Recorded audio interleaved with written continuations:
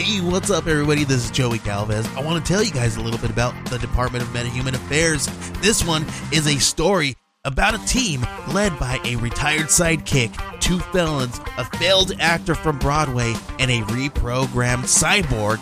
But their first mission is to stop the criminals who have robbed a bank, and they will have to set the world at ease. You're going to get 180 pages of entertainment, action-packed awesomeness right here in the first 6 issues in a collected hardcover volume 1.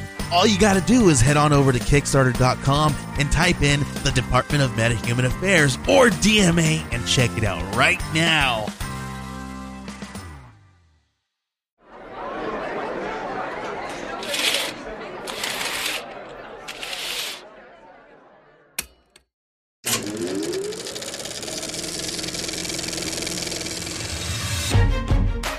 What's up, and welcome to another exciting edition of Bearded B-Roll. I'm Kyle.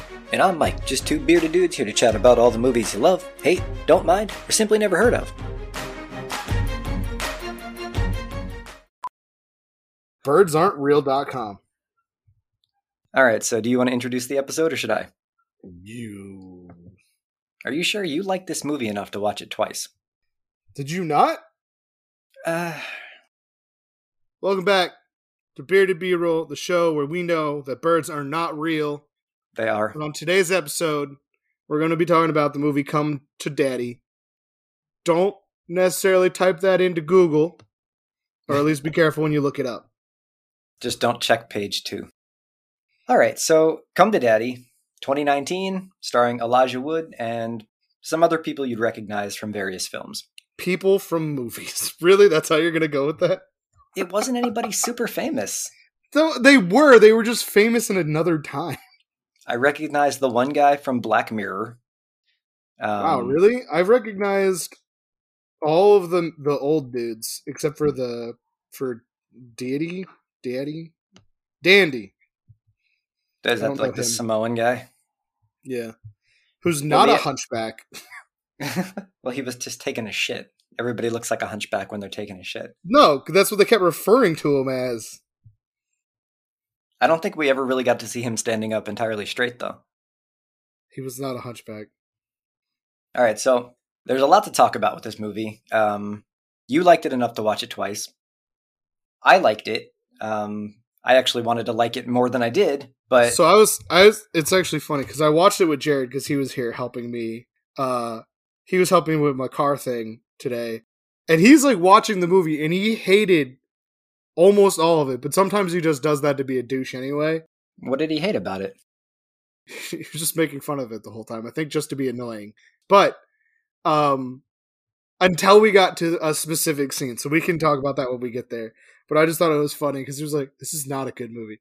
There's like in the beginning, I mean, the dialogue is forced and kind of bad, but it's that whole idea of they're not who they say they are, so they're kind of putting on a fake face for the first part of the movie. Well, and he hadn't seen him for, 20 years? It was meant to be awkward, so it didn't really seem, artificial.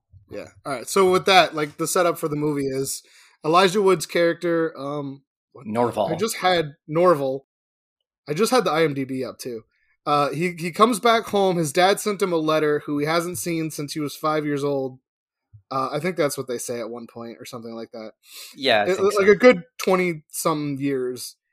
Sends him a letter asking him to come visit him, and he shows up, and there's this awkward moment where the man who answers the door doesn't know who he is, and he doesn't apparently know who that man is either. Other than that's the man who answered the door, so it must be his dad. It's been so long, he doesn't remember what his dad looks like. Can we also just talk about what Elijah Wood looked like? Amazing. I love that look. I'm thinking about doing it. He looked like Friar Tuck with a porn stash. From like Robin Hood. Jared said he looked like a pedo and a cowboy. Pedo? How do you look like a pedo and a cowboy at the same time? Unless you're Roy he had Rogers. He had that hat. He had that wide brim hat at the beginning. My first favorite scene in that movie was when that stupid fucking hat got blown right off of his head, and he looked at it for a second like he was like, maybe I can chase. I was just glad to have the hat out of the movie, like entirely, and it never came back around, so that was a plus for me. So, yeah, Elijah Wood follows this weird little map that has a map to my home written on it. He gets out of an Uber way back on the Since we're street. making fun of his outfit still, it took me my second time watching it to realize that the chain across his shirt wasn't a part of the shirt. I thought it was some weird, stupid hipster shirt, and that it's actually just the chain to his purse. Wait, he had a purse? I don't remember the purse. That's where he pulls his phone out of. Oh, his like special limited edition solid gold phone that there's only like 15 of in the entire world. Yeah, and Lorde made it. What's Lorde? I'm assuming it means like the singer. She was popular in like the early 2000s. Not familiar. She did, I don't know any of her songs, man. I didn't listen to her. Anyway, so where are we at? So he gets out of an Uber, follows this handwritten, like basically drawn in crayon map through all kinds of untamed wilderness. He's walking through entirely wooded areas with no path, and then eventually in the Pacific Northwest. Like let's just mention that. Like he's in Oregon. No. He's in. That was actually filmed in Vancouver Island. Yeah, but the bus he got off of said he was in Oregon. Oh, I mean, filming in Canada. Canada's the new Hollywood. Did you notice how this movie had like 15 separate title sequences? Like the first 90 seconds of the movie were just like flashing with this production, this film company. That's like a thing I've been noticing a lot recently is like this weird thing where it's like brought to you by and then 15 different production companies. And I'm like, what's going on? Yeah, it went on. It used to be one film company, one production company, and then like some famous producer would be like brought to you by me. All right. Anyway. So Norval gets to this house. He has a really awkward exchange with his father. Well, who he thinks is his father. Spoiler alert. If you have not watched this movie, stop listening. Or if you just don't give a fuck, keep listening. On that note, we need to go and start doing that in the beginning. I think it's kind of funnier that we don't mention it till halfway through the show, but I mean... Yeah, all right, we just gave away the first 35 minutes of the movie, but just so you know, we're going to give away the rest of the movie. Good luck. This movie followed like the 3-act structure of a movie, like to a T. Everything happened at a third of the movie. I can't deny it. I actually love the cover art that they have showing the whiskey. On IMDb with the whiskey glass. That's better than the one that they have for Netflix. The other one's just Frodo like looking confused, but the one that they have on IMDb is actually a really cool poster. It's real 70s. Yeah, I don't know. It's more like it's like abstract art, but not really. But it's something that would also work as just a poster. Yeah. All right. So he gets to the house and he's all like, "What's up, Dad?" And Dad's all like, "Who the fuck are you?" And the dude that's standing there is just staring at him for like 5 minutes. And then he just, I guess, on his part, he's a great improviser or like an improv guy because he's just like jumps in and hugs him. And he's like, "Son?" Yeah, no, everything about the opening scene was like super awkward.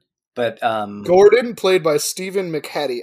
This is the guy I've seen in a bunch of stuff. I think he was one of the people that... He's in Watchmen. Was he in History of Violence? He's in Pontypool. I watched that. I think. Oh, he's the radio announcer from Pontypool. Okay, cool. I feel like maybe we'll talk about that, but I did not like that movie. You did, right? I liked the concept of it, but I didn't like the resolution of it. I mean, the idea of like words fucking with your brain kind of appealed to me, but so let's talk about the Elton John thing. All right, so I was going to talk about stuff that happened before that because their awkward exchange doesn't end there, and this is before. Like I think the Elton John thing is like the apex of the awkward conversations between them. Yeah, they're playing chicken. But after he comes in and it's like, "Oh, how long has it been since he interrogates Elijah Wood's character, Norval?" He's like, "When's the last time you saw me? And has your mother told you about me? And have you seen pictures of me?" Like, just trying to verify that he knows who he's talking to. And Elijah Wood's like, "Nah, I don't know." And then he's like, "You know what?" And I think this is a funny part because you could tell this guy was totally like into faking it because he's like, "You should take a picture and then show it to your mom." Like, either he's going to let him go and he's going to show him and his mom's going to go, "That's not your dad." Or he's not planning on letting Elijah Wood character leave.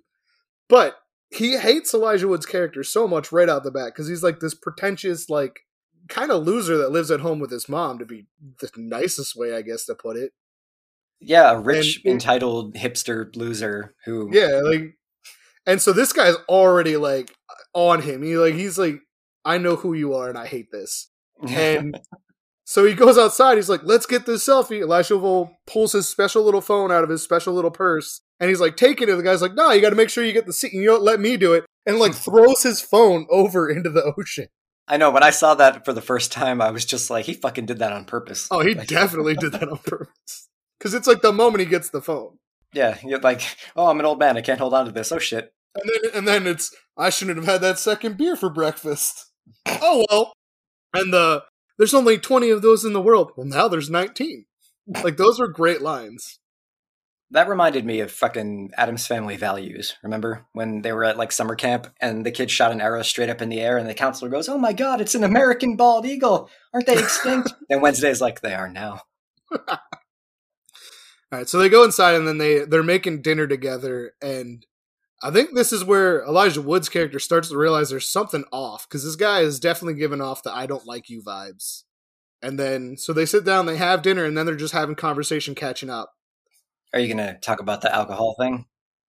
Oh, about the alcoholism thing? Yeah, when he's like, oh, I don't drink. I tried to kill myself once in a bathtub, which I'm sure was just like a glamour attempt at suicide. But Yeah. the dad's just like, no, have some alcohol. It'll be great. Here, drink more. And he's like, no, I'm good. And he's like, are you sure? It's fucking delicious. And it just Well, gives if zero anything, fucks. this just adds a lot more to like the pretentious character part, because it's not, oh, I had a drinking problem. It's, I had an alcohol dependency problem. Mm. And then the dude's like, what does that mean? And he's like, I was dependent on alcohol? And then he goes into like the suicide story. Mm-hmm.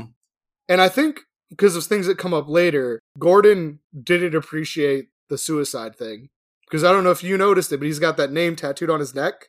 What name did he have tattooed on his neck? Gordon has his own son's name tattooed on. I think it's Ryan. Mm-hmm. And later in the movie, when Elijah Wood bumps into his real dad, he's talking to him and he said something about Gordon's character having that tattoo. And his dad goes, oh yeah, Ryan, yeah, he killed himself in a bathtub. He was a good boy. Oh shit, I forgot about that. So I think this adds to some of the animosity that Gordon has towards Norval for the rest of the movie. I mean, if the anything, he while should have that he's been proud because like at least Ryan committed to it, you know? Like I doubt that's how that works. he accomplished his goal, right? Norval's just a little bitch who couldn't even finish it. Well, he was doing it for attention, probably, based off like his general character's appearance and the way he speaks and everything else about him. Do I DJ? A little bit. Do I No, that's not promote- what he says. He says, do I DJ? Yes. Do I create blazing beats? Yes. Do I tickle the ivories? Yes. And like this whole scene, you're like, I hope you die. Right? Yeah. Like you just want him to get like punched in the mouth You're like, the whole time. kill your son. Do it. It's like everything you thought about this kid was absolutely, we're on your side now. Let's do it. And then he gets to the part that you like. The Elton John part. What was his real name? Because he keeps calling, he's like Reginald Elton something. or Reginald, as he likes to be called. Yes, he's Ellen, been Reginald. quite a friend over the years. You might even say sort of a father to me. Oh, no offense. And fucking, oh, right, because then the dad all of a sudden goes, no fucking shit, small world. You know him too? Oh Hell, I because- drove for him for 15 years. Because like that's the only thing Elijah Wood's character learned about this man at first anyway. He That he asked was a him limo one driver, question. He was like, what did you do? I was a limo driver. How about you? And then he just went off on this whole thing about himself. Do I live with my mom? Yes. I don't think he bragged that one.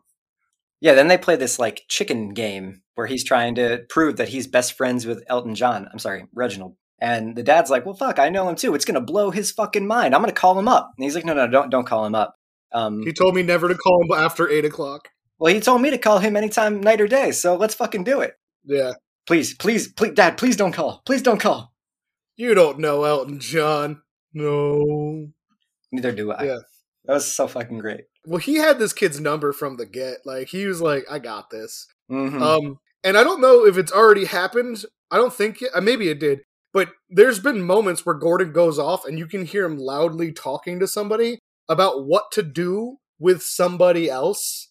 No, that's when Elijah Wood or Norval is sleeping in bed and he hears yelling, so he wakes up and the guy's like, yeah, I'm not a fucking babysitter. Well, yeah, we can use him as collateral. And he's just in there like, wonder What's what that that mean? means. Then he goes back to bed, like pretends to be asleep, like he's 5 years old. And then there's like later where it's something like, oh, I have permission to kill him, in a separate conversation after that. Yeah, that was a little weird. Made you wonder who he was talking to. I thought he was talking to the dad because I was always wondering where he was going because it was nowhere nearby. So after all of that, that leads up finally to like the climax with Gordon's character, where they're having a conversation and like Gordon is just like, you're a cunt. And Elijah Wood's like, don't call me a cunt. And I think my favorite part of that actually was the part where he goes, but you're being cunty. I was cracking. I was like, I can't wait to use this. I'm gonna call someone a cunt. They're gonna say, don't call me a cunt, and I'm gonna go, but you're being cunty. And I'm gonna be so happy. And then no, he was like, I know a cunt when I see one, and you, sir, are a certified cunt. Yeah, well, Gordon is clearly like trashed in this scene. Like he's drunk out of his mind. And they're having this like back and forth fight. It's like kind of like, you were never there for me, Dad. And he's also, Gordon's like, I don't fucking know you at all, but you're a cunt and you're pretentious and you're a rat fucker. And then he really clung to the rat fucker part. Like it was just at first thrown out there. And then he was like, you shove rats up your vagina. And then Wood's like, how does he know this much about me? And Norval's like, I'm gonna leave. And Gordon's all, no, you're not. Yes, I am. No, you're not. You're going to leave. You're going to go into the woods and die. And they're going to find a little rat skeleton inside your pelvic bone where your vagina was. Oh, God. He probably would have died, actually, in the forest. It was honestly the best exchange of the whole movie. Yeah, Jared literally, when we were watching it, was like, this movie was like a 1, and then it got to that scene, 10 out of 10. Because it started out really slow, so when, like, shit actually kind of escalated, it was like slow and awkward, and at this scene it's like a genuine fight finally. But no, yeah, this was like the most genuine scene of it because you could tell Gordon's finally like just had enough with Elijah Wood's character. He's like, I'm done. I'm not doing this anymore. The charade's up, and I'm gonna murder this kid. But then he dies. At first, I thought he was fucking with him too. I thought he was just like pretending he was having a heart attack so that Elijah Wood would check on him and he would like bite his fucking throat out or something. But yeah, they took a weird way to do the heart attack in that where it was definitely like hammed up. Yeah, no, he was like fucking, you ever watch Sanford and Son? Oh yeah. Elizabeth, I'm coming. Like it was like that. Yeah, it was exactly like that, yeah. Me and Jared both had the same response to this when we watched it. Why does he call the coroner first? You mean like instead of the police? Yeah, or instead of 911 for emergency services. And I thought he called his mom and asked her what to do first. Well, I don't know. He said he's going to call the coroner, and then he's on the phone with someone. I think it was his mom. But like the other part of it though is it's like midday before that, and then he calls the coroner or whoever when it's dark out. If there was any chance of saving this man at this point, it is manslaughter. I don't think there was any chance of saving him. I mean, it doesn't matter, but like if like someone were to come and be like, "How come you didn't call sooner?" That's immediately going to start throwing red flags. Like, why didn't you call when it was happening? Maybe we could have helped. Like, no, that's when you just say, "I was upset. I didn't know what to do," and then they can be like, "Damn, you're a bitch," but we can't prosecute that. But even still, even if he called his mom first, he called the coroner before he called the police, which is weird. He's just like, yeah, my dad's dead. And then he called the cops. I mean, it kind of makes sense. Like, if the police weren't going to investigate it, like, they didn't need paramedics. He was more like, I need somebody to come clean this up for me. Like, yeah, that's what I'm saying. But I would think that you would call paramedics first. That's not so much the police, but paramedics. I mean, he should have called the police too, because his dad was coming at him with a knife. I'm pretty sure if he just called 911, they would have like sent whoever was applicable to the situation. They probably would have sent everybody, to be honest. He would have got everybody but the fire department.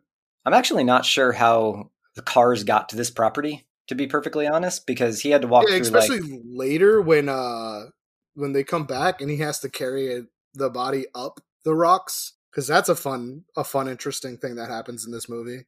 It seems unnecessary outside of being like a plot device for later. You mean like when they're like, oh, sorry, county doesn't have any more storage. We have to give this dead body back to you while you. Yeah, I feel like there's like health issues there that they wouldn't do that. I don't know. I'm not a doctor, but I feel like they wouldn't. I think it Do that? depends on the county. Like you can bury somebody on your own property if you own like a lot of acreage in like a rural part of the country. But if I tried to bury a human being in my backyard here, that probably wouldn't go over very well. Yeah, but I'm also thinking that it has to do with it setting it up for a later scene. And they were like, all right, cool, we took it. And they were like, shit, we need that to be spotted later. You know what? The morgue's full. Bring it back. Can we also just point out the coroner's name? Because like everybody had a weird ass fucking name in this movie. What was Like, her name? her name was, I wrote it down because I was like, what the hell? When they showed her business card, it was Gladys Clondicle. Gladys Clondicle. Clondicle. Well, no, Oh. Dickel. Like Dick O. Clondicle. Clondicle? Like a Klondike bar, but Ickle. All right, so it's the next day. Gordon's still laying there dead on the floor. And then this part, I feel like you should explain because you liked this part. You were sending me the quotes about it with the police officer. Yeah, there's a cop there, and he's looking at the body, looking at Elijah Wood. And he says, was there a struggle here? And he's like, no, officer, nothing like that. And he's like looking down at the floor. The cop gets right in his face. He says, I'm going to ask you again. Don't just nod. Tell me, was there a struggle here? And he's like staring him right in the face. And Elijah Wood stares back for a minute like he's crapping himself and goes, no, nothing happened. And the guy says, I believe you. You know why I believe you? I'm going to break the fourth wall a little bit here. I believe you because you don't have the raisin eyes. It's a little theory I'm working on. Villains always have the raisin eyes. And then he looks at the body and he's like, your daddy? He had the raisin eyes. It's funny because it comes up later in like that scene when the coroner comes and she looks at him. She goes, anybody ever tell you have kind eyes? And he's like, no, the police officer said that I didn't have raisin eyes. And she's like, that's fucking stupid. He's stupid. I mean, it kind of does make sense, though. They typically have villains with, like, either really big eyes or, like, little beady eyes. I guess. But on the subject of that game you wanted to play with these now, because of that whole interaction, what if this was directed by the Coen brothers? I feel like that scene still would exist, but it'd be different. It's a good question. Because they do weird stuff like that, where the cops are like bumbling idiots and do really dumb things. Yeah, but they also did Blood Simple. Do you ever see that? It's from like 1984. I think Francis McDormand might have been in that too. And it's basically a guy wants to murder his wife so he can be with his mistress. Or maybe it's he wanted to murder his mistress because she was trying to fuck his marriage up. Either way, it was actually a pretty serious like detective movie.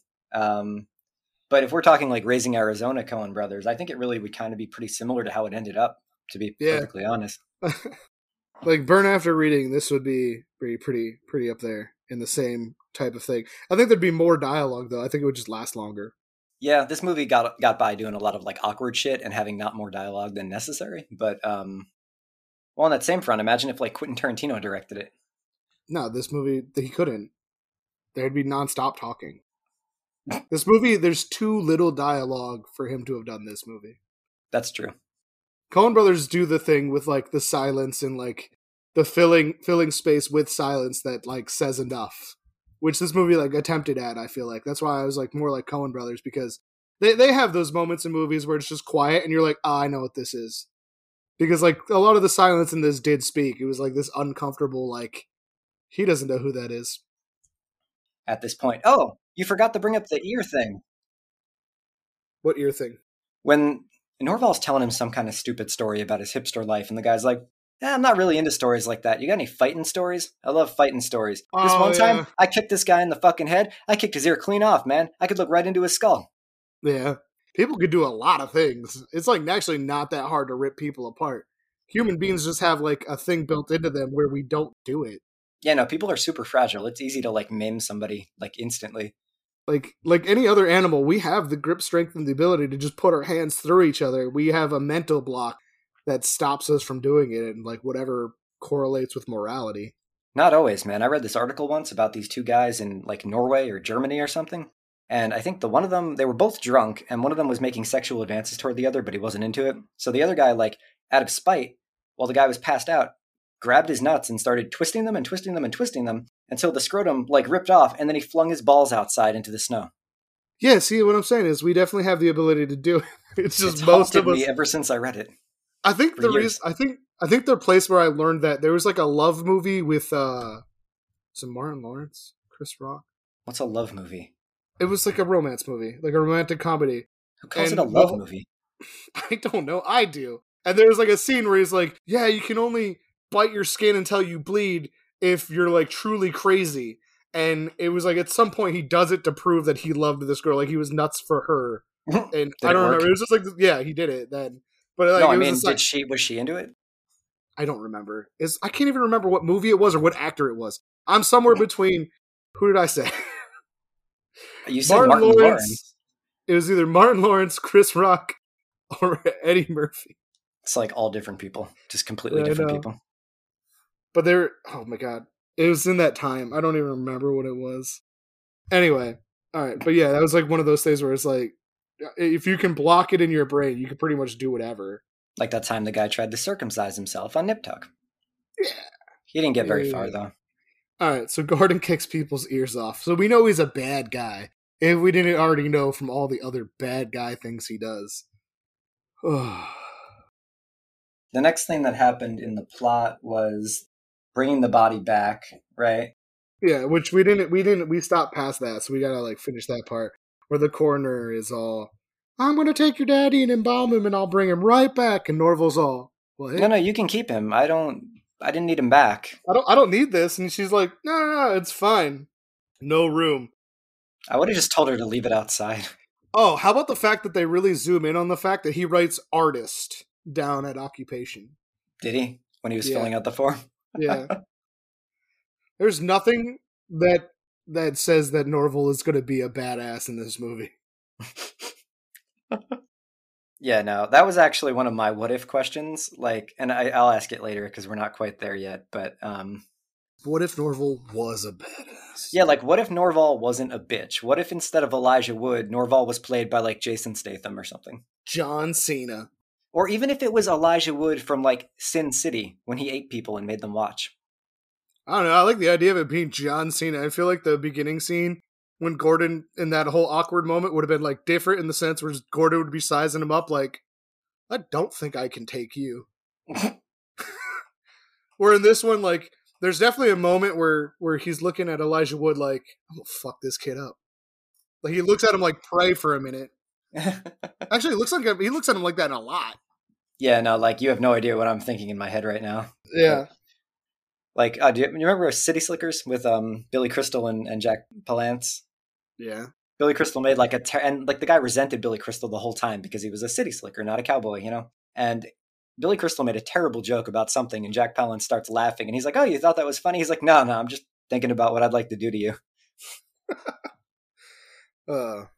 Reminded me of that relationship. All right, so I have a theme that I wanted to talk about because I don't really know what to do with it, but it was something that came up a bunch of times, and I don't know if it's a good place to bring it up now or later. What? The theme tiger. of the movie? No, the tiger. Oh my god. I didn't notice that the first time. I did notice that the second time. There was the tiger bag. He covers the dead body with a tiger blanket. The guy gets fucking like half his head shaved off by a tiger sign. There's a tiger stuffed animal in the flashback at the end. Like there are fucking tigers everywhere in this movie. I was a little weirded out by that too, and I was trying to figure out what that meant. So what do you think it means? I mean, I didn't really have anywhere to go with it because it wasn't super, like, it was there, but it didn't really have like a meaning attached to it. The only thing I could think was because Norval has those stupid like Chinese characters tattooed on his neck, which by the way, I'm pretty sure the first one is drawn wrong because I looked everywhere on the internet and couldn't find that exact design. I think he wanted it to say music and fate or life, music and life. Do you think it has anything to do with the fact that like the dad kidnapped somebody in Asia where there would be tigers? Yeah, because they kidnapped the daughter of like the richest man in Bangkok. In Thailand, right? So, yeah. I mean, when I looked it up, I looked up like the significance of the tiger in Chinese culture just because he had Chinese characters on his neck. And I found that has a symbolism of like power and daring and is also treated as a subject of awe and fear. And apparently there's some kind of like historical Asian dude who's always shown as being seated upon a tiger in his like majestic poses. So it might have something to do with like Elijah Wood's just becoming a little bit less of a bitch as he progresses throughout the film. So actually, that's what I was just coming to. Actually, I was just thinking maybe it has something to do with like the whole time Elijah Wood's like, he covers up Gordon with a tiger blanket. Gordon's a tiger. Mhm. The dude who gets his head shaved off is by a tiger sign. That dude's a tiger. And then there's the flashback where Norval has a little stuffed tiger, and maybe that's to suggest that he's always been a tiger. I don't know. No, actually, that kind of makes sense because when he's walking on the beach, Because that the whole time bag- he's saying he can't do this stuff. That's what I'm saying. That bag flies into his face, and it has a tiger on it. It's the same tiger from the sign later. And he yanks it off You're of his about face. to be a tiger. No, he yanks it off of his face really fast. Like, I don't want this to be on me, because he was like denying that part of himself. And then maybe later it's like him embracing it, like he's getting a second chance. But yeah, no, I agree with that maybe it was inside of him the whole time, because you got to think, if he had been raised by like his father and not in like a little mansion in Beverly Hills, he probably would have turned out completely differently. Yeah. Well, if his dad was living this criminal lifestyle and he stuck around, he probably would have been more involved in that criminal lifestyle. Like, if they didn't, like, if his dad would have shared the wealth or, like, stuck around instead of, like, doing that, then maybe he would be more whatever. Even though, like, the other thing that confused me, though, is the idea that, like, all these guys, like the dad, Gordon, Jethro, are tigers is weird because they work together, and tigers are solitary animals. Well, I mean, they don't really get along, though. Like, none of them are there at the same time, right? They all go separately, and when they're interacting with, what's the dad's actual name? Brian. Well, Brian? That's a stupid name for like it. Anyway, when of they're the interacting, names in this movie, he has the most regular name. it's true. He does have the most like generic name, but when they're interacting with him, he's their prey. So there's actually never really a scene where all of the tigers are like working together. They're just all there at separate times. So that actually kind of feeds into the lone aspect of it. If they had all arrived at the same time, Norval wouldn't have stood a chance, you know? Yeah. I'm wondering if we're given this meeting that just didn't exist and maybe the director was just into tigers. No, this movie was definitely too simple to like ignore any symbolism that was in it, though. They were definitely going for something with it. So, all right, what are we going on to next? We talked about the body coming back. Well, how about the fact that, like, after the body's back, Norval starts to lose his mind because he's convinced that Gordon is haunting him from beyond the grave. You remember when he wakes up in the fucking bed and the head is turned toward him and he shits himself? Yeah. And then he starts drinking again. And I thought this movie was going to go a different route with this because, you know, he's What do you drinking. mean? Because he's seeing ghosts. He's drinking. I'm like, oh, this is going to be a ghost movie. Because I went into this pretty blind. So he's getting drunk for the first time. And this is a setup in a lot of horror movies anyway. Like ghost movies where they're fine and then something happens and then it drives them to like drink or lose their mind a little bit. And then things start to grow progressively from there. Because this movie speeds up after Gordon comes back. So Elijah Woods gets drunk for the first time. He gets real ceremonial about it too. He like pours the alcohol and he's like sniffing the wine and then he just downs it and then he's like, great, I'm going to fucking have more. And he gets really, really, really, really happy drunk for a while until And he's convinced that Gladys loves him.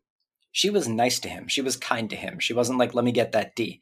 And I think that's where the disconnect was. I feel like they played it a little bit like maybe there could have been a romantic. Like the movie was playing it like maybe it could go that way when they're talking and she's being like really nice to him.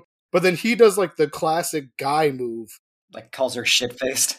Yeah, and he's like, I just need you. And she's like, no, you misread that. And he's like, no, I didn't. Just come over for a while. We can cuddle. Clothes on. It's fine. Please. Yeah.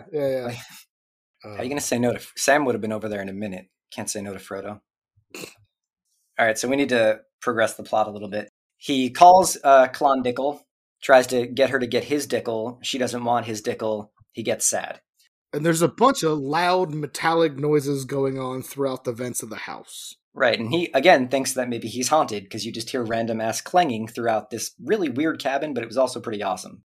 And that's when he's so lonely that he goes and he cuddles his dad, who he's also yelling at because he thinks his ghost is haunting him. Oh, yeah, the dead baddie. When does he realize it's not a ghost? Because it's not long after that, but it's like, this goes on for a little while of him thinking there's a ghost. Well, he finds, before he realizes that, he finds the panel in the wall, right? Yeah, that's right. That's right. He finds the panel and he finally realizes Gordon is not his dad. Yeah, there's a whole bunch of... For some reason, he decided to put his photo albums in a wall panel unless Gordon put them there, but there's photo albums... I feel like he did it because I think that this is like hidden memories from him. Like, he's locked this part of himself away. Brian, yeah, his dad. yeah. Like, this is the past. I've moved on to this now. So like that's like a lock. If we're going with this movie has a bunch of symbolism, it being hidden in a wall like that, I feel has its own symbolism. But answer me this: I guess Brian must have sent the original map right out to Norval to get him to come Well, he there. sent the letter, yeah. So I guess why would he have sent that if he knew that he was still in danger? You know what I mean? Like, I don't think he knew that these guys had found him yet. Because at the end, they read the note. The note is like, that's the end monologue of the movie, is him, the note going over before Elijah Wood looks at him and is like, I never let Mom move on. So I think this is really like him. He's trying to he just wants to reconnect with his son. And it's just one of those like, bad timing. In the timing type moments. Yeah. Just terrible coincidence. Yeah. All right. So he finds this panel in the wall, sees the things in the photo album, realizes, oh shit, this guy wasn't actually my dad. And then what does he do? He like bangs the floor because he's pissed or something. So he takes the picture of his dad, and it's clearly not Gordon, and he obviously knows this, but he takes it into the dead body, which again, I think this is another reason for the dead body to still be there. Mm-hmm. I feel like this wouldn't happen in real life, but they needed the dead body to be there for a few other setups they had going. Mm-hmm. And he takes the picture and he holds it up to clearly not his dad, and he's like, oh my god. Yeah, like, let's just get proof positive that it's not the same person in case we haven't figured it out already. Yeah, no, this is a weird ass town though. It's kind of like Twin Peaksy a little bit. Like, they're just like shipping dead bodies back to the house, and like it was bizarre. But I mean, that kind of made it so that you weren't totally like, oh, this is implausible when they brought the body back. You're like, this place is weird as fuck anyway, so it's probably fine. Yeah. Cop's weird, coroner's weird, everybody's weird. Why does he bang on the floor though? Dude, I can't remember. I was still trying to figure out how he figured out there was something there. No, and I was like, maybe he just saw the shape of it. Like, that's where I was. I didn't notice that he banged on the floor. You mean on the floor? No, he hears, like, he bangs on the floor because he's pissed, and then like he bangs like twice. What you mean. The guy bangs back, and they do like a pattern. Yeah. He realizes, oh shit, the clanging is the same number of like pounds that I put down, so it must be somebody responding to me. And then he yanks back the circular rug in the middle of that really cool room with the balcony. Yeah. And finds like kind of a sewer grating.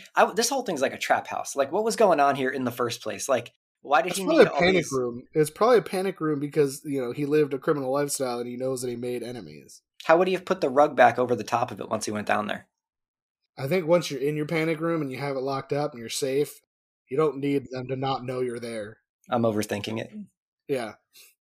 Okay, so yeah, that's how he figures out somebody's down there, and he opens the thing, and he's like descending into, it's like he's descending into weirdness, because he's going into the next level of like, what the fuck is going on in this movie? Like, once he goes down that tunnel, everything gets weirder from there on out. It's not so much a bunker as it actually looks like a torture room. Maybe his dad's a serial killer on the side. Yeah, I mean, I was watching the whole time thinking, like, why does he have all these fucking rooms? Like, it wasn't like a panic room. It was like a kill room. It wasn't like stuff to keep you safe. It was like set up like one light bulb in the middle of the room, and like it'd just be a weird place for a basement and a weird way to put a basement. I've never had a ladder for a basement before. And he didn't have like Christmas decorations down there or anything. It wasn't like for storage. Yeah. I mean, how would you get them down there? How would you get them back up? Yeah. I think it's funny is because like the moment he's all fucked up. His eye is like swollen shut, and he looks and he's like, the dad. And he's like, Norval? And he's like, how? How is that your first guess? You had a man beating the fuck out of you. A group of them. And the first person you're like, it's my son that I haven't seen in 20, 30 years? Well, if he sent that letter, he kind of had to have been expecting him to arrive, so it's not that impossible. But would you expect him to find his way into your weird secret doom room? Well, he had been banging back, so think about it that way. Like, all the other guys knew where he was down there because they kept coming down there to beat the shit out of him. But I mean, if you're going to fuck with somebody, why wouldn't you just be like, I'm up here? Yeah, no. I think we'd be bad kidnappers. I mean, bad for the person being kidnapped. Just non-stop torture. Well, because if you don't give them hope, they have no reason to, like, get into it, you know? You can't torture them if they've already given up. Oh, in that regard, I took this personality test. It was the test to see if you're a sociopath. I did not do well. You mean you scored low? No, I scored high. It sounds like you did awesome then. I got 49 out of 65, and it was like, and immediately after that, an ad for like a psychiatrist popped up. You should send this to me. And also, I took another one that said I had bad ADD, which is probably actually accurate.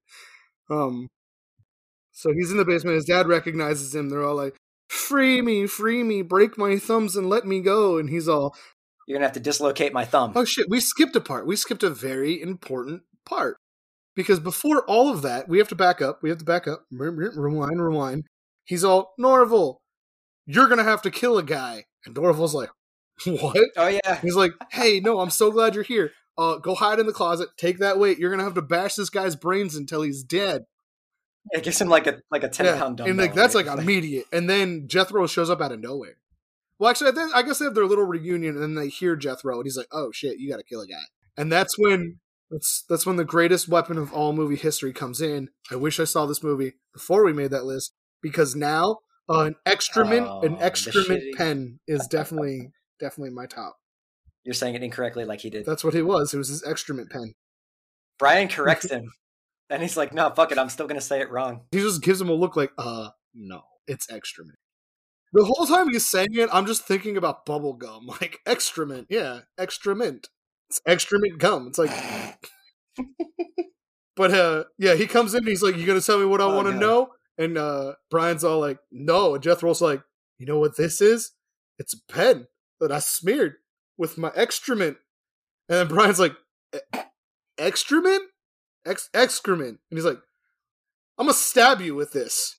And the excrement that's on it is going to get into the wound. You're going to get sick and die.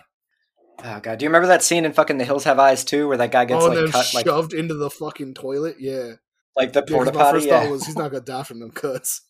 So, yeah, this guy is like this guy's using big brain villain thoughts, man. He's like, I'm going to kill you with sepsis. You're going to die from sepsis. Because I stabbed you with my excrement pen. Yeah, it's really unclear how long they've been torturing him. Let's also... He's fucked up, missing an ear, his eyes swollen shut. He's got something carved into his chest. I don't remember what it says, or I don't think you can read it. So anyway, that's when Elijah Wood pops out, tries to fight him. Jethro's like, fuck this shit, I'll be back with my little friend. And then I need you to pick the lock with that pen. He's like, the shit pen? He's like, yeah. The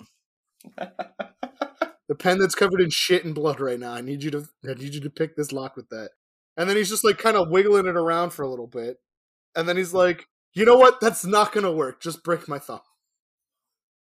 But that was hilarious too, because he like breaks his thumb and he's like, fuck, it's still not enough. You're going to have to break the index finger too. And then he like, does he break it or he starts to? And then, then he looks up and he looks around. He's like, it's just on a hook. Could have just let you go. Could have just pulled this whole thing down and been out of here by now. Now your hand's fucked up. You got to climb up a ladder. I mean, Elijah Wood should have been able to see that first. The other guy, you could understand that. Maybe after a bunch of torture, maybe you like lose the fact that you're not securely tied in there. Because they've also been starving him, as we find out after they get upstairs and outside. Dad, what happened to your ear? He's laying up against a log, and he goes, what happened to your ear? And he goes, I ate it. And he's like, why did you eat it? And he was like, well, first, let's be clear that Jethro offered me, he cut off my ear, and then he said they'd been starving me. He kicked it off. I thought they cut it. No, he did, because he was in the story of like the guy's ear I kicked off. Gordon kicked his fucking ear off. And Jethro offered him, you can eat this ear or a shot of semen. And then Elijah Wood's like, semen has a lot more calories and protein in it. And he goes, it was yellow. I'm not going to defend my choices to you. Well, which would you have gone with? Yellow. Why would it be yellow? I'd probably eat my own ear too at that point. I mean, honestly, if he was starving in that situation, he probably should have just asked if he could have both. Can you dip it in that? My stomach hurts now. Now my stomach hurts. Let's move past this scene. This scene was gross. Your stomach hurts because you're hungry now? No, because I'm thinking about taking a shot of yellow semen. So it'd be better if it was not yellow. What would be the best color for this then for you? Like clear, like if it came from someone that had a vasectomy and it's just the seminal fluid with no semen's in it. I feel like that wouldn't have as many nutrients though. I feel like it would taste the best. It's just like clear Jello at that point. Now I have to put like an Instagram poll up. God, I wouldn't put that on Instagram unless you want to get banned. No, I was kidding. But now I kind of want to. Just Anyway, whatever, go. So yeah, they're past that, and then they're waiting outside, and I don't know why they're just waiting for so long instead of escaping. But and then it's wait, no, they kill what's his face.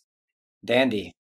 Yeah, they killed. That was Dandy. my They get favorite upstairs. fucking part, because they get out of the thing, and Elijah Wood's first thought when they get out of the thing is like, I'm gonna go to the bathroom and I'm gonna wash my fucking hands because I was just holding this shitty pen for like 20 minutes. I need to wash my fucking hands.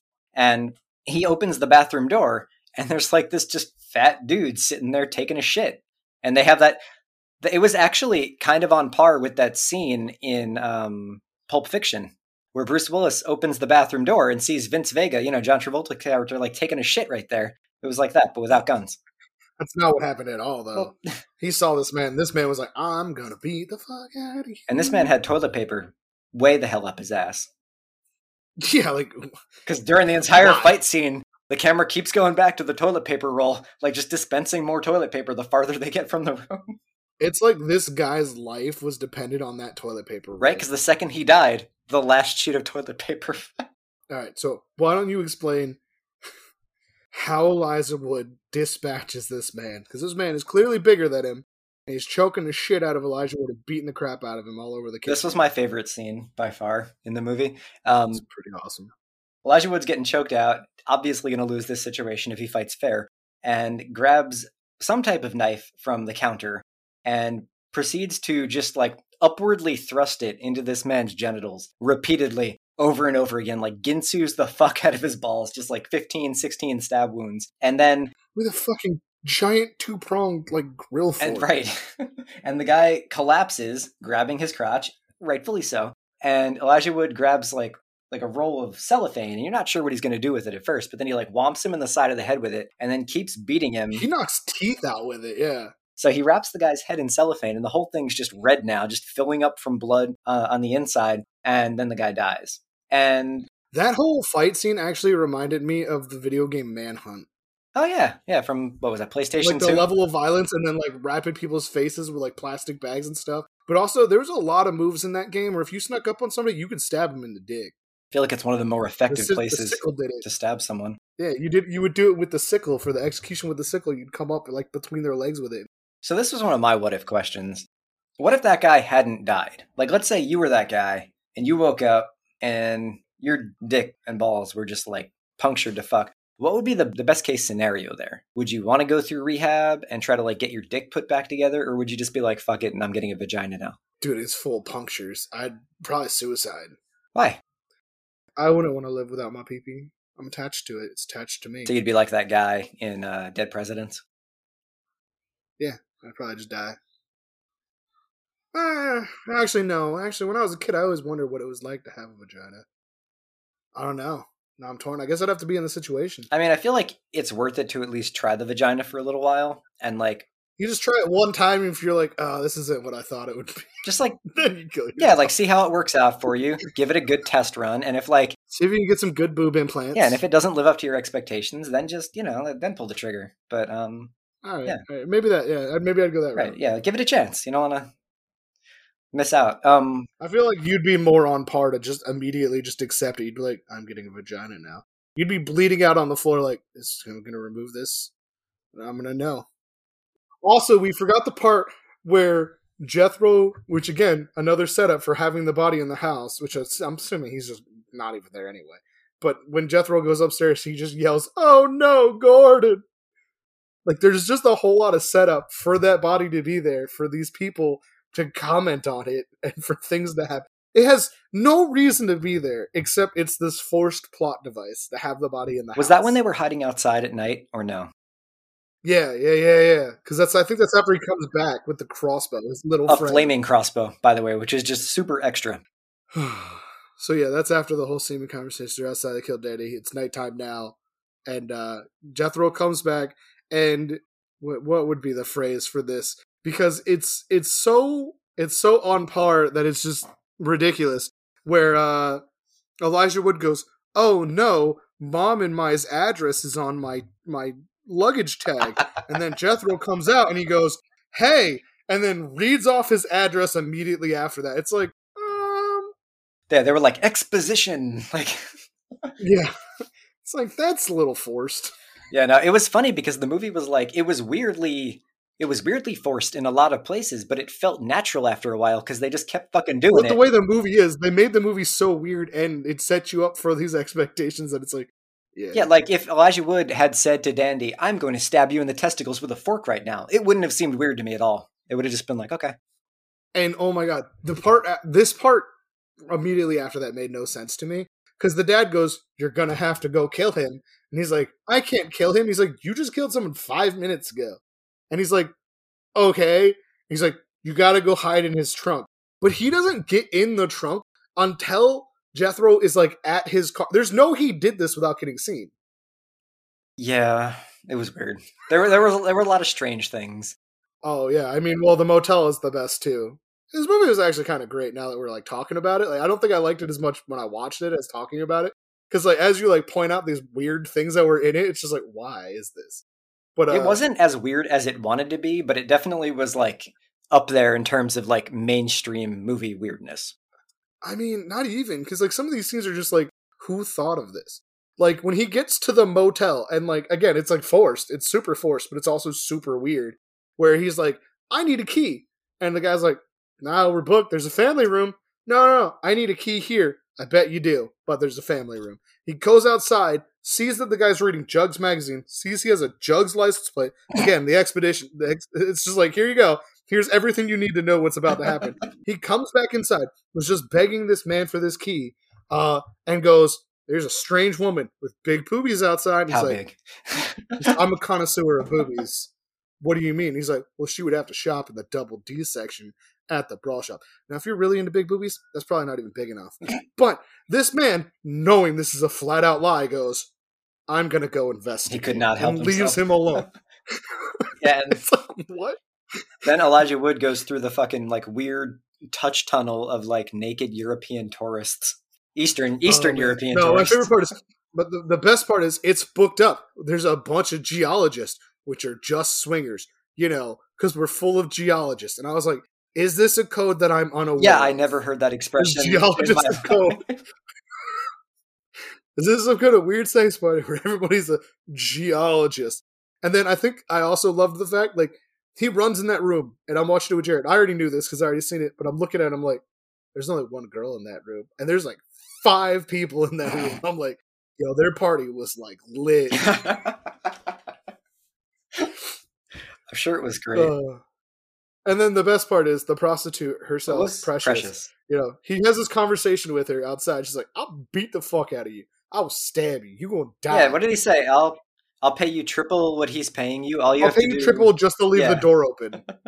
And she's like, "I'll kill you. Fuck off." But she doesn't say anything to Jethro. So she could have prevented all of this. Like, if you just let him know in advance. Like, this would have ended. He would have come outside and just beat the fuck out of Elijah Wood right there. I guess she didn't care But enough. no. She just figured he's like some little porn freak from the geologist convention. Maybe. I guess maybe she thought he just wanted to watch. But he's covered in blood. He also doesn't look super assuming. He's like small with a porn stash, and he was really polite too. He wasn't like, "Bitch, leave the door open." He was like, "Hey, if you're not too busy, could you please leave the door open for me? I'll pay you." Covered in blood. Yeah, that was a little weird. It was weird. It was weird the things that didn't send up red flags for people in this movie. Like, Nobody cared about that. Well, I guess when he went to talk to the guy, he covered himself up a little bit more. When he was talking to her, no, that blood was just all like you could see all he was covered in blood. And like, but like even still, like the Russian tourist, he's like walking through and he's like, "Oh my god, buttholes, all the buttholes." So everybody had their butt up in the air. And even the person that was almost dressed, still not. because he was trying to sneak through the adjacent room, right, to get through the For whatever reason, because he unlocked that one and they had the chain lock over, so he's trying to get to the side door. Mhm. And he sneaks in and he steps on a TV remote and the TV's just blasting porn. Oh man, Amanda's stepdad was here when that happened because he was fixing our washing machine. And I was like, down, down. Because I had it on like through my soundbar too, so I was like, I couldn't just use my TV remote. Nice. So he finally gets in, and instead of being like a normal prostitute, what Precious is she beats the fuck out of dudes, and Precious has Jethro in an armbar. Yeah, no, she's basically just beating the crap out of him, and he's loving it. It was not your normal sex situation. Jethro called her a name that I was like, that's my new favorite name for that. What was it? like Prosy or something. Prosy? He called her a Prosy. And I was like, that's cool. That's sweet. If I was a sex worker, I'd want to be called a Prosy because that just sounds neat. But anyway, so Norval gets in the room.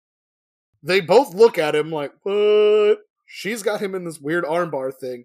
She then gets up and she's like, I told you to stay away, and starts beating the shit out of Norval. Gets him in a choke lock, or like a headlock, like rear naked choke thing, whatever. And Gordon realizes that Jethro realizes Gordon, oh my god. Jethro realizes Norval has the little ticket holdy spike thing from the Office. Yeah, what was that? Like a lawn dart or something? No, like that's a real thing. Like they use it in like kitchen stuff. You just like kind of slap the tickets yeah, the thing that goes on the. Okay, got it. Yeah, like that little desk spike, I guess. And he's like starts like, I'm gonna kill you right here. And all the Russian tourists are watching too through the door. Like the Russian tourists are watching. Precious is like, yeah, fuck this kid up. He takes the spike. She's looking at him. He says he's gonna kill him. He starts to stab him. She's still holding him, and then she's like, oh, what the fuck? Yeah, I think he might be dead. Like, after he's gotten the shit stabbed out of him, she's like, why did you do that? And he's like, I didn't do it. You did it. You're the one choking him. Like, Jethro just gives no fucks. It was just weird because she had every indication that this kid was going to, like, suffer an untimely demise. And yeah, like... So yeah, he puts the the spike through his cheek. It goes through his mouth and comes out the other side. And he's like, oh, sorry, mate, that was supposed to go through your ear. I was like, how'd you fuck that up? You were like going real slow. Yeah, he was like, no, he smacks him with it like hard. He does hit him hard with that. Like, I might look slow because, they probably didn't do it fast in the movie. But like, the intention is like, it looks like he's like going to smash it into the side of his head. He totally fucks it up. And then he's just like, you're probably going to die. That's like 9-inch long spike and I just shoved it all up in your guts like 10 times. All right, he shanked him a bunch of times too, right? Yeah, like all in the same spot. But I just love it. Like, he looks at Precious and he's like, this isn't my fault. You did this. Like, that's just how he leaves it. Like, I didn't do it. Yeah, he like doesn't care what happens to the body. He's like, I gotta head out now. Like, yeah, like, I gotta go. My whole thing was messed up. Don't you call me a psychopath. You choke dudes for money. Like, he says something like that. He fucking pays for it. Isn't that a little weirder? I know. He throws the money at her and he leaves. And, something we didn't mention is that Elijah Wood slashed all of his tires. Oh, yeah. Yeah, he did. Before going inside. But also, apparently Precious is not in it for the money because he offered to pay her triple and she was like, no, I'm not interested. I just like choking bitches. Yeah, she just likes beating dudes up, I guess. She's like, it's better than like sucking the dick, I guess. I made a note about that one. I wrote mouth shank. So. And he never removes it from his face for a while. No, and when he does, it's glorious. So Jethro takes off driving down the street. Elijah Wood is believed to have been dead. He's laying there in Precious's arms, like not breathing. And all the Russian tourists are like standing their dicks out, like just horrified. And then Elijah Wood yelling stuff in Russian. Wakes up and yeah, they looked like they wanted to call the police or something. But Elijah Wood wakes up. She's like, oh, good, he's not dead. And he like stumbles out of the room and starts walking down the street. And you hear a crash at some point because somehow Jethro got in a car accident. He lost control because all his tires were slashed. You figure he would have known that from the start, though, like when he immediately started fucking driving it. But, well, I mean, you would think maybe not because he's like, he's in a rush to get out. He just murdered somebody. You're not looking at your tires. No one's going out and doing like a 10-point inspection on their car, filling out their DVCR before they like go out when they're like in a rush to get away from a crime scene. He did not check his mirrors. So Elijah Wood's like stumbling down the street, still has the thing in his mouth at this point, and gets to the car, and we see that the car is now on the side of the road. A big like takeout delivery sign for the same Tiger Burger Company or whatever from the bag that hit him in the face earlier is like lodged through the center of the windshield. Where the driver was, but not the center, like the driver's seat. Yeah, when Elijah Wood looks in it, there's nobody in the car, and he's like, "This is kind of weird." So he starts walking down the street a little farther, and then up ahead, you see Jethro just kind of calmly walking down the street away from the car. More like shambling like a zombie. He was. I mean, it wasn't like that much of a shamble. He was. I'm not going to spoil Breaking Bad too. So Jethro's walking down the street. Elijah Wood gets next to him, and when he comes up closer to him, you see that he's just got like a section of his fucking head like just shaved entirely off, just like the right side of his head, like fully exposing his brain. Like part of his brain is still in the car. And they start walking next to each other. And Jethro starts telling him this whole story about how Norval's mother was a prostitute His dad was a frequent flyer. Yeah, and Jethro had to go with her, but he wasn't as interested as Brian, the father, was. And because she looked like Michael Helsinki or something like that, who was a politician in the 1980s. Yeah, I looked up a picture of that guy. It was horrifying. Yeah, I wanted to see what he looked like. He said in certain lights she looked like him. So they're walking next to each other for a while, and then they stop, and Elijah Wood just takes the dart thing, the spike, out of his mouth, and I was laughing out loud at this part, because he takes it and like presses it super, super slowly into the guy's exposed brain. Like, it was not a fast movement. It was just like a slow push. Yeah, it was just a weird moment, because they like make eye contact and they stare at each other for a little bit, and Elijah Wood's just like, I think... Yeah, Jethro doesn't even try to stop him, like, even a little bit. He's just like, Arthur! Yeah, he just yells Arthur and drops. Who the fuck's Arthur? Maybe they're going to make a sequel all about Arthur. Maybe. Arthur's Revenge. So then somehow he makes it back to the cabin, right? I don't think they really... He has to... So this part, it was one of the parts where me and Jerry were like, this is dumb, because he is in a city. He can get help. No, I actually saw this part as more symbolic than anything, because he's like super not the person he was when he first got there, right? Like, he's very different. Like, like all his pretension has been stripped away, right? He's not like trying to be something he's not right now. And they show him... He's a tiger now. Well, basically, yeah. And they show him walking the exact same path that he walked in the beginning of the movie to get to the cabin. Like, it's the same shots, just him now. So I think it... But he could have gotten medical attention for him and his father. He could. And brought it He there. could have, but that wouldn't have been as interesting for the plot. Then again, he's definitely going to jail for murder, because, I mean, maybe he could get... Dandy was a little bit overkill. Maybe he could get self-defense. No, he wouldn't. But with Jethro, 100%. That's at bare minimum manslaughter. No, he could definitely go with the... He's also from Beverly Hills, which means he's going to get, like, a Johnny Cochran level lawyer. Like, he is not going to jail. His DNA is 100% on the thing that's also in Jethro's brain. I guarantee you he's not going to jail. Oh my god. It's not OJ. Real quick, let's talk about the fact that we missed the part where he had the crossbow and accidentally launched the arrow into the sky and then tried to get back in the trunk to get another one and couldn't because he locked himself He's like out. such an asshole in that moment. He's like, I got the crossbow, and it fires into the fucking bushes. Which is like, He's like, guess that's out. We're not doing that now. So he gets back to his dad, and they walk over, and he does the whole monologue about how I never let mom. Well, you hear the dad's letter play. I don't actually remember what that says at all, other than like I want to see you, blah blah blah blah blah blah blah. I'm a shit dad. Typical stuff you would hear for something like that. And he walks over to his dad and he's like, I never let her get over you. Anytime another man came, I would force them away and I would never let her get over you. And then there's like a pause because you're kind of like, I think his dad's dead. And like the dad's eyes are open, but like he's not saying anything, he's not doing anything. And then there's just like a moment at the end where the dad like kind of like reaches over and like they hold like pinkies together. Mm-hmm. And then like 100% both of them died. You think? 100%. Yeah, no, they definitely died. I think that's they left the ending like super open, but in my mind, they found each other and they found peace and they died staring at the ocean and the sunrise. And well, doesn't it actually end with the flashback? I don't remember. Because there was a flashback of him and the dad playing by the ocean, and there was like a stuffed tiger that they were throwing back and forth. Maybe. For whatever reason, I put that in another spot, but we've clearly done that a few times today. Talking about this, where we've put scenes in spots they weren't. Also, just debate on when something happened, because like we were both convinced about that one being at different times. All right, so I think that's pretty much all we have about Come to Daddy, which, as creepy as that title sounds, I still like saying it. I'm going to give it 10 out of 10 beards. Dude, it's a scale of 4. 10 out of 4 beards, solely for the whole rat fucker scene. So 4 out of 4 beards just for the rat fucker scene. 10 out of 4 beards. 10 out of 4 beards. For the rat fucker scene.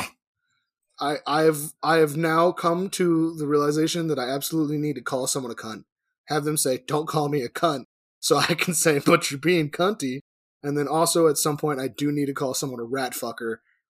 and then have a whole thing where they go, I'm gonna leave, and then me be able to be like, you're gonna die, and they're gonna find a rat skeleton in your pelvic bone where your vagina used to And the be. funny thing is, That you was can amazing. pull that off, and this movie's kind of like esoteric in the way that I don't think a lot of people are going to have watched it, so they'll be more confused Yeah. than like, why are you ripping this movie off?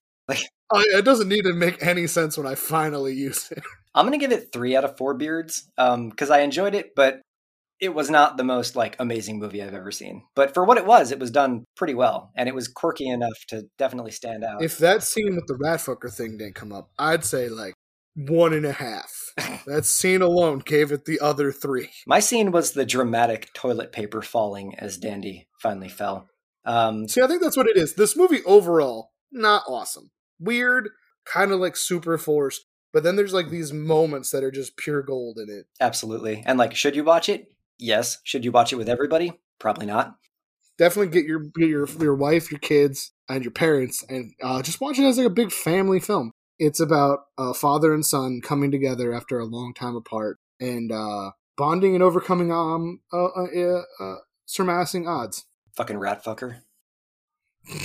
All right, so There's definitely ways to word things to make them sound positive and make it work, even if it's not. Like that description I just gave, absolutely accurate. But no. It's a family movie. It's about relationships and fucking rats and raisin eyes. All right, let's wrap this up. All right, so follow us on Twitter and Instagram at Bearded B-Roll, and check out our website, beardedbroll.com, and look for us anywhere you find podcasts. Don't forget to email us with ideas and suggestions at beardedbroll@gmail.com. Or at AgeRadio /beardedbroll. Yeah. All right. Bye!